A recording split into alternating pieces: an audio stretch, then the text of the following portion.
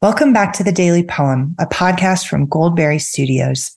I'm Heidi White, and today is Wednesday, July 19th, 2023. Today's poem is by Robert Morgan, and it's called Bellrope. I'll read it once and offer a few comments, and then I'll read it one more time. Bellrope. The line through the hold in the dank vestibule ceiling ended in a powerful knot worn slick, swinging in the breeze from those passing. Half an hour before service, Uncle Allen pulled the call to worship, hauling down the rope like the starting cord of a motor, and the tower answered and answered, fading as the clapper lulled aside. I watched him before Sunday school heave on the line as on a well rope, and the wheel creaked up there as heavy buckets emptied out their startle and spread a cold splash to farthest coves and hollows, then sucked the rope back into the loft, leaving just the knot within reach, trembling with its high connections. Robert Morgan is an American poet. He was born in 1944 and he's still living. He's also a novelist and he teaches English and creative writing at Cornell University. Born in North Carolina in the Blue Ridge Mountains, his poetry and prose explore Appalachian culture, specifically the lives of poor families in the Blue Ridge Mountains. This particular poem is about an object, a bellrope. I've been choosing poems lately from a wonderful anthology called A Book of Luminous Things, which I bought entirely just for the title, and then it turned out to be wonderful. The book is compiled and edited by Polish poet and Nobel Prize winner Czesław Miłosz. In his short commentary on this poem, Miłosz writes that, quote, Robert Morgan's ambition is to describe objects in a matter-of-fact manner, end quote. I like that so much because this poem shows us that writing in a matter-of-fact manner is neither simplistic nor anti-poetic. It's actually beautiful and creative to be matter-of-fact, which just means to describe and understand things as they are. In this case, the narrator describes a simple, ordinary object, a bellrope.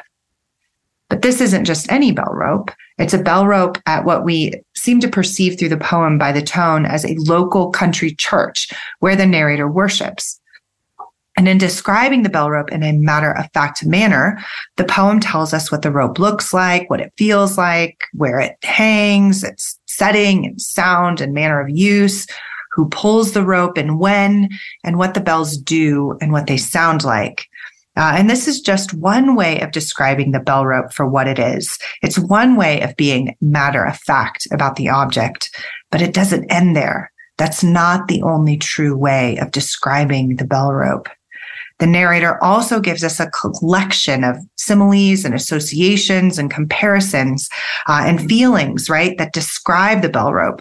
It's like a starting cord of a motor, and that it begins something beyond itself. In this case, a worship service.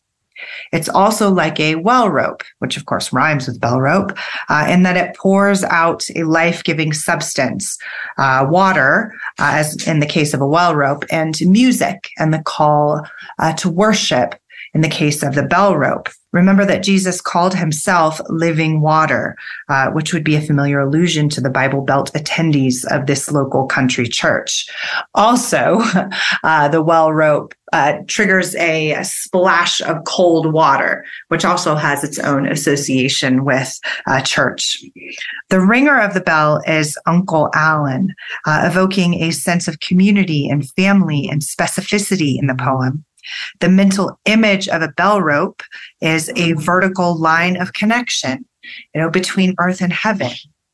And all of these aspects of the poem go beyond the concrete description of the bell rope, but they are still matter of fact because, as the poem suggests, any given object, even a bit of rope, is more than a material reality. And this poem invites us to see this bellrope and, by extension, other ordinary objects in this way. The poem is written in a straightforward conversational style that fits its content.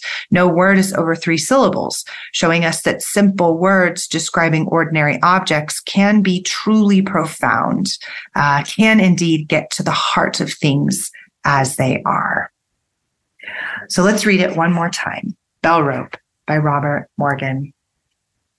The line through the hold in the dank vestibule ceiling ended in a powerful knot worn slick, swinging in the breeze from those passing.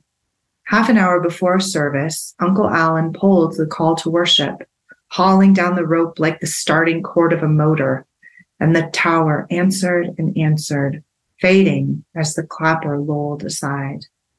I watched him before Sunday school heave on the line as on a well rope, and the wheel creaked up there as heavy buckets emptied out their startle and spread a cold splash to farthest coves and hollows, then sucked the rope back into the loft, leaving just the knot within reach, trembling with its high connections. This has been the Daily Poem. Thanks so much for listening, and we'll be back tomorrow with another poem for you. To listen to past episodes or to support the show, please visit dailypoempod.substack.com. On behalf of our whole team at Goldberry Studios, I'm Heidi White. Until next time, happy reading.